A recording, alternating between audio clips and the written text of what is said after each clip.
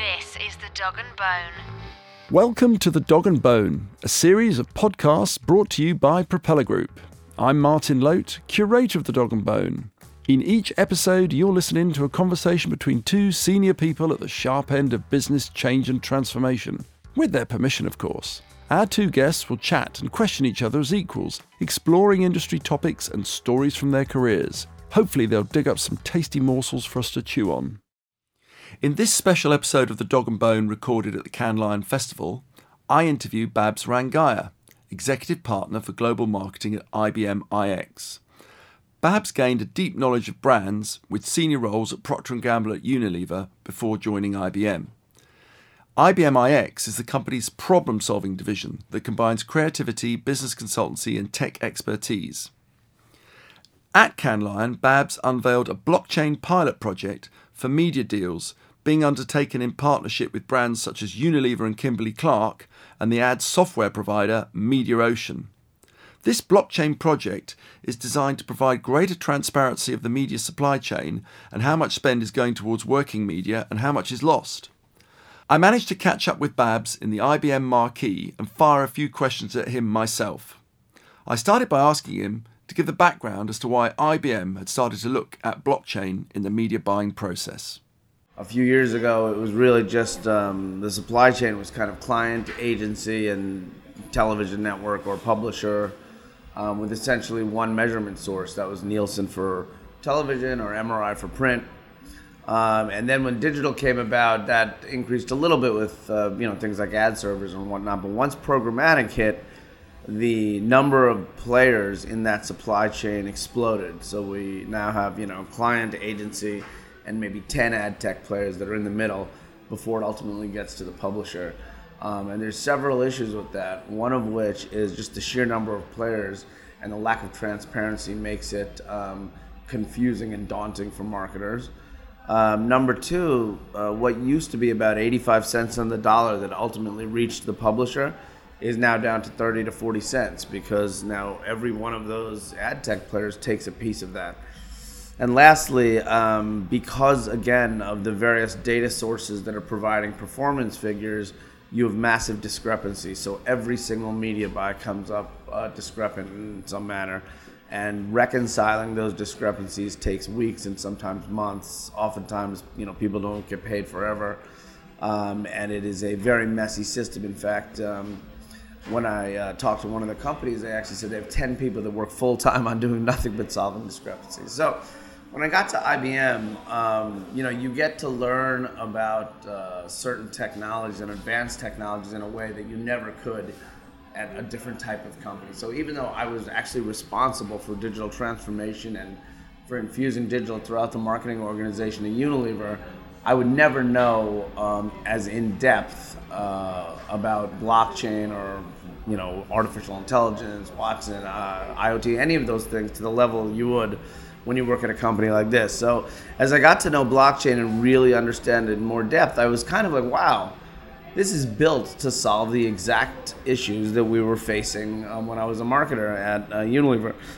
So I called my old team and we had a nice conversation. I was like, look, just take a look at it.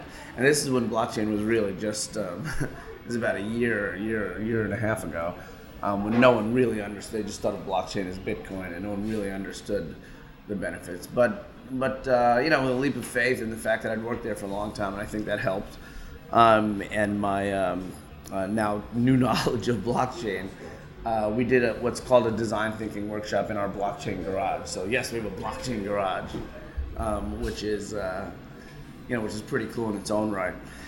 So we did this design thinking. I think we all got to really understand the pain points at a deeper level, not just about blockchain, but about the programmatic landscape itself, because that's what comes out in a design thinking workshop. And we created a blueprint for what it might look like, and then we actually executed an MVP, which is minimum viable product in the tech world, with Unilever, whereby we created a blockchain for media buying, very self-contained, very small, with just a few players, just to understand if we can truly reconcile in a way that you can actually see and correct the discrepancy by the day versus weeks or months down the road. And we finished that in February, and what we did see was wasn't nothing earth-shattering again because it was so small, but we did recognize that could be done. And so with that, Unilever, when we kind of went through, now what, we looked to do phase 2, which was to really scale that effort. So they were kind of like, okay, this is definitely interesting. We can definitely see benefits here. Let's see what it would look like in kind of a real world situation. I mean, all the players, all the integrations, potentially, a solid amount of spending across multiple publishers, and we'll see what happens. So that's what we've been doing. So I looked at a number of different options to try to scale that. We talked to potentially a holding company too with their clients. I spoke to a DSP, one of the biggest DSPs, about doing it through that. But ultimately I landed on, I had a meeting with Bill Wise, who's the CEO of Mediaocean. I called him up because I kind of understood that Mediaocean is already kind of built into the entire media buying landscape, from the point of IO and PO to actually planning and buying all the way to invoicing. In some capacity, they're already working with all the players. So me and Bill kind of banged it out, and we were like, all right, what can we do? We'll put it on blockchain, and we'll be able to actually have everything already written to the blockchain without having to tin cup and go to every single player in the ecosystem. And he was actually really excited because they were already thinking exactly about that, about how do we, really kind of start leveraging blockchain or other technologies to provide the kind of transparency that marketers are looking for. And so we struck a partnership, and then with that we created what's now going to be a pilot program starting in July through the end of the year, with several advertisers and multiple publishers and the entire ecosystem already written into their system, which will now be written into blockchain. Obviously it's phase 2 for Unilever. We've also got Kimberly-Clark, we've got Kellogg's, we've got Pfizer, our own IBM brand will be part of it. So we have big brands, we've got the ecosystem, and now it's just a matter of putting it in place and seeing if we do get results that we expect to get at the end of it that show, kind of the 3 things that I talked about: transparency, reconciliation, and the financials of getting some of that money more evenly distributed to working media. Can you say which of the media players or publishers involved at the end of the channel? So we've only called out the marketers, because that's the spend and that's the ones that have to be added to the system. All publishers are already integrated, well, not all, but 5,000 plus publishers are already integrated into the Mediaocean system. We will call out a few to the extent that we want additional learnings, and so by having them be written to the blockchain, we'll be able to kind of extract some things that go beyond just being part of their system. So we are not naming any of those yet, but we have, like I said, most of them are integrated, and we're going to look at 3 or 4 of them that we do a lot of business with and get to that. Okay, no, I understand. I've heard it said that in the programmatic space, obviously the speed of the transaction is so quick that are there challenges for blockchain to be able to keep up with the speed of transaction in programmatic? Yeah, I mean, that has come up several times. I think that's one of the things we'll learn. So on the MVP, we did it through a direct IO. This is the first time we'll really be running it through programmatic. People have talked about that, but that's one thing we're going to find out. Yeah. I think that the reason for that is because within blockchain, you need to get consensus of the member players for every, block in the chain for it to move forward to the next block. And typically that would take more than the speed of transactions that happen in real-time bidding in programmatic, or even faster in a financial exchange or whatever. So I think most people just don't believe it's possible to mine the data and to have that happen at the speed of that.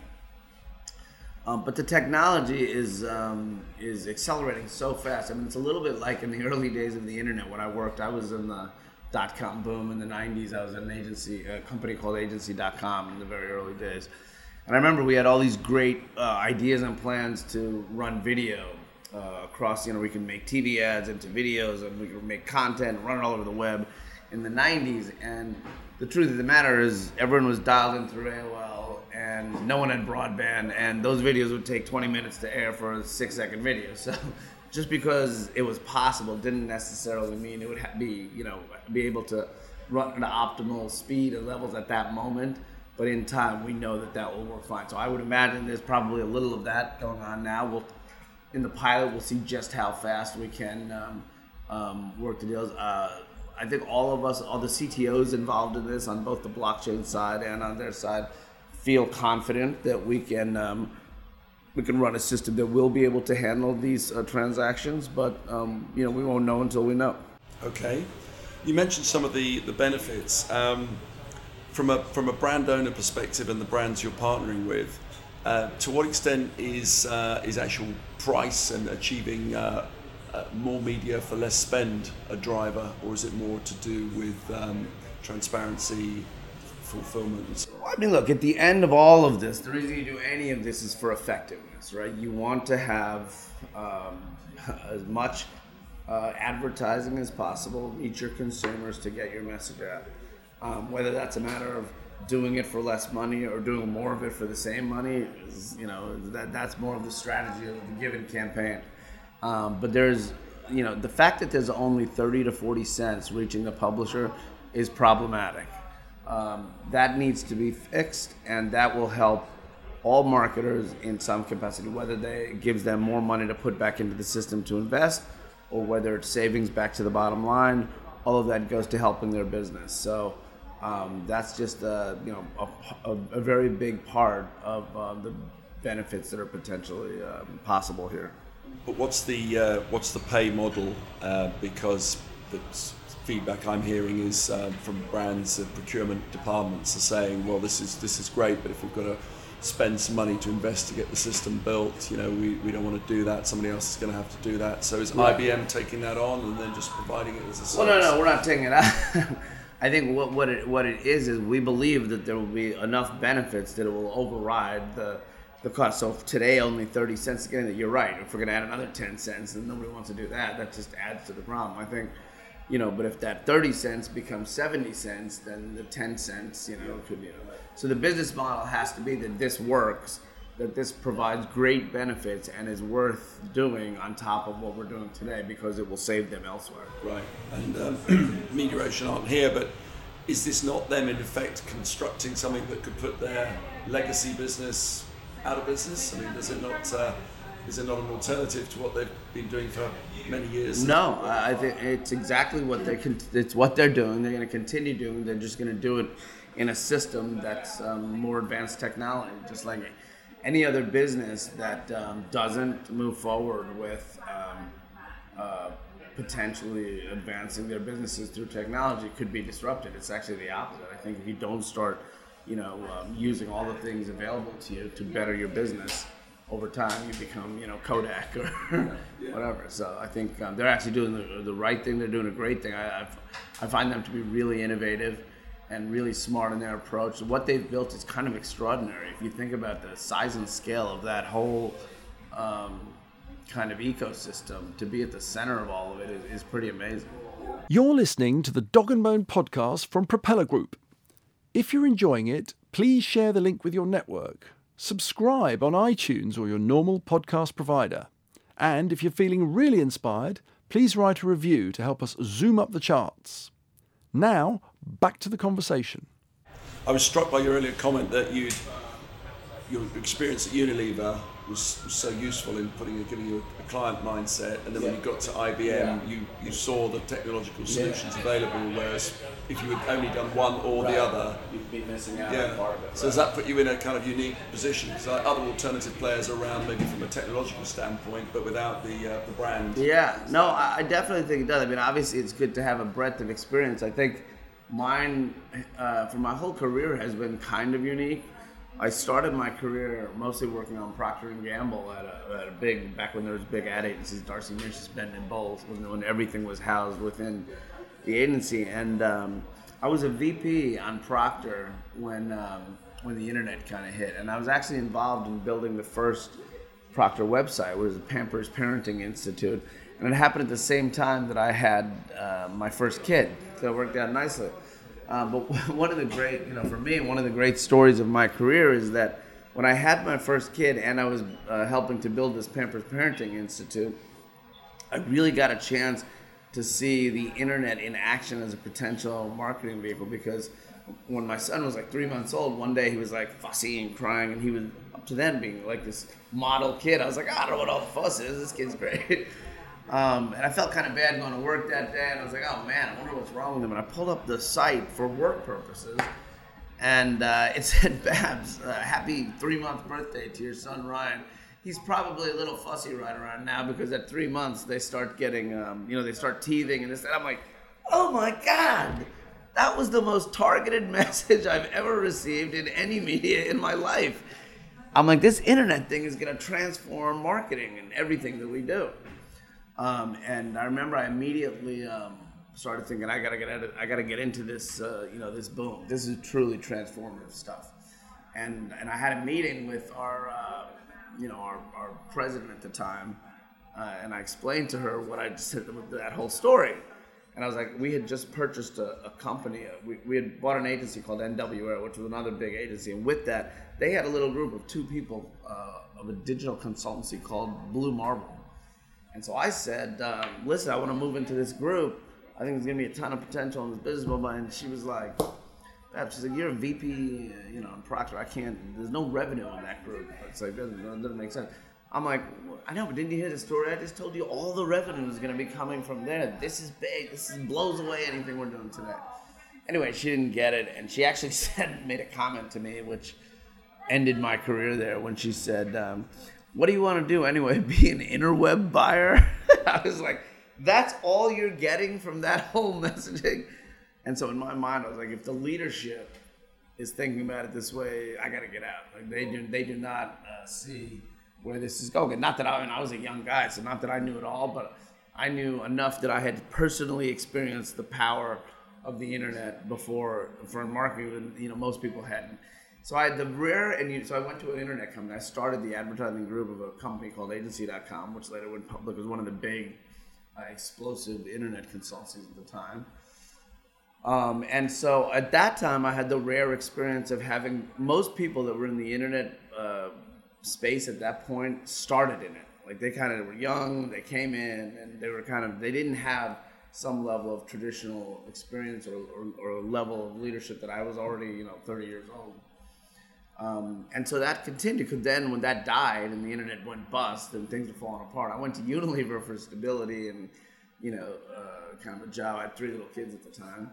And then I had that experience. So now, I have this kind of, pure play internet experience and some level of marketing and leadership experience. And then I go to a packaged goods company where I have become essentially responsible for helping to digitize their marketing organization to the level I did in the US first. Then they moved me to London. I did it for the whole, kind of the global brands and so forth.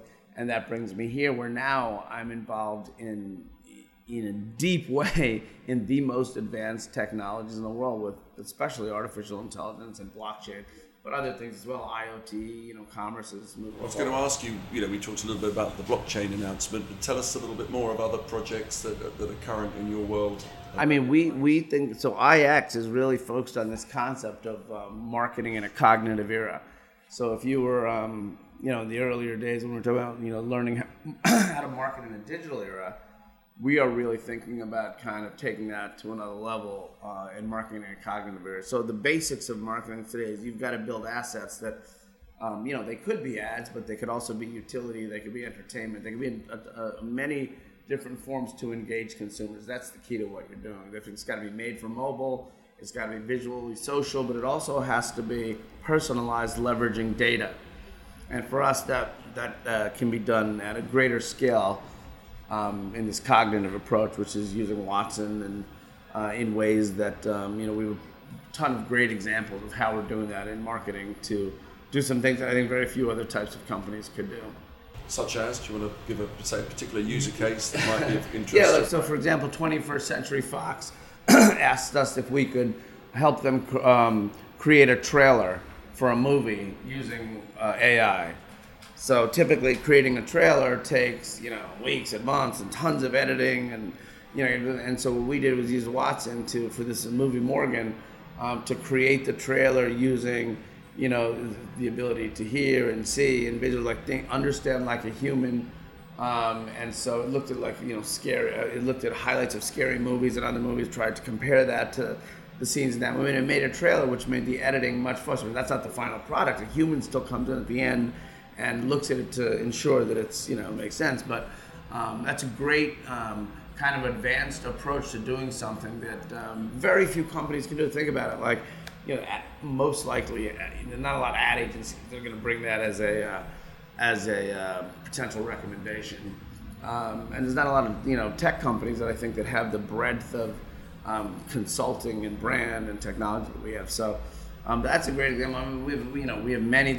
We have a concierge, kind of a shopping concierge with 1-800-Flowers, which I think is great. On Mother's Day, they want people to look at the breadth of their products, which actually goes beyond flowers. And so it's totally a interactive kind of artificially intelligence powered concierge, so they can see, so what is your mom like? Oh, I like this and that. What's their colors? And then they bring personalized, instead of a website, it kind of brings personalized recommendations for the person. So, we've built the first cognitive dress, Marquesa, fashion designer. You think of creativity in marketing. Typically a designer will just, everything's kind of gut and creativity. It was like so we had Watson look at all the trends in Paris and Milan and all over, bring those together, and it just informs a creator in a different way. And that's really at the end of the day what it does. What AI allows for is it understands and reasons like a human, but it also learns at scale, at a level no human being can. We have a great example of this one in healthcare where Watson read every single New England Journal of Medicine in 10 minutes. I mean, you could be a smart doctor, have gone to Harvard, whatever, you're not going to be able to do that. So what it does is really augment your intelligence and allow you to do some things because you're now armed with intelligence that you can never get before. And in marketing, that has tremendous capability to, getting insights on consumer behavior, on, from an operational standpoint, if you're a CMO, where right now things are still pretty manual. If all of a sudden you can get information on a given subject, from unstructured data widely and get it all within a half hour, and that's a huge competitive advantage if you can take advantage of that early. So some of the creative directors around us now have something to fear. Will we be seeing advertising that's IBM Watson cognitive generated and a robot will be picking up a line in the next Actually, I don't think that will be the case. I think there will be a lot of types of tasks that will be done with AI in a way that isn't today maybe lots of humans are doing. But I think those kinds of skills, creativity, strategy, all that kind of stuff is only going to get enhanced. Because think about it, when you're in that kind of role, just like even when I said, even for the example for the trailers, like that is not the finished model. All that does is bring together information that would normally take a lot of people and a lot of time, and then you can focus on the creativity, on the structure, on some gut and instincts and focus groups and things like that. But no, I actually think if I were a creative, I would be fired up to be able to get more and more information. Yeah, and I'm looking at I saw the leaflet that said IBM Watson Advertising. Is Watson Advertising a kind of division, or is it just a concept within the company? No, it's a division. It's essentially what used to be the weather, our weather channel. So taking that and so the data from that and then merging that. Actually, a lot of the IX work is within that too, in terms of creating AI-powered ads or what are Watson ads, which I think are going to be really exciting as well. Cool. Thank you very much indeed. Sure. Just to finish off, it'd be interesting just to get a little bit of a sense of what other things you've seen at Cannes this week and what's caught your eye. Any particular campaigns or initiatives that are from other players, other parties that are exciting you? It's funny. This is my 13th straight Cannes. And I've actually, again, maybe that's unique, and maybe I used to come here before marketers came here, and it was just creatives and agencies essentially. to now, where if you look at all the the row of cabanas and yachts and whatnot, half of them are filled with ad tech companies and digital companies. So I think that the big difference. So one of the big things is when we used to come in earlier, everyone would sit in the Palais for session after session. They would see all the work and they would look at the awards. And I think what Cannes has become is far more than just an award ceremony.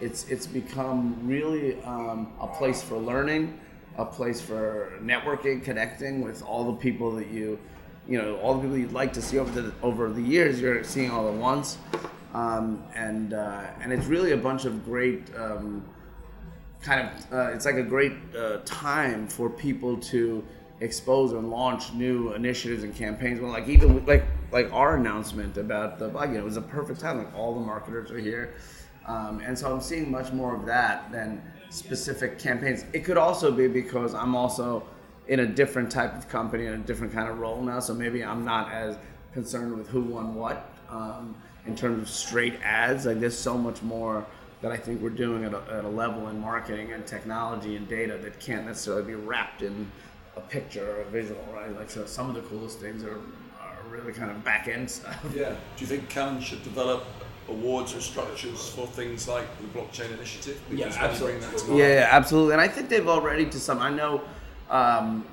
extent they've already adjusted. Because I know like when businesses became much more globally focused, I know we saw a lot more ads from like China and India and Brazil and different things. And when mobile became kind of the primary means of connecting to the web all over the world, and a bunch of mobile awards. So I think Cannes is good about adjusting accordingly to both user behavior and business trends.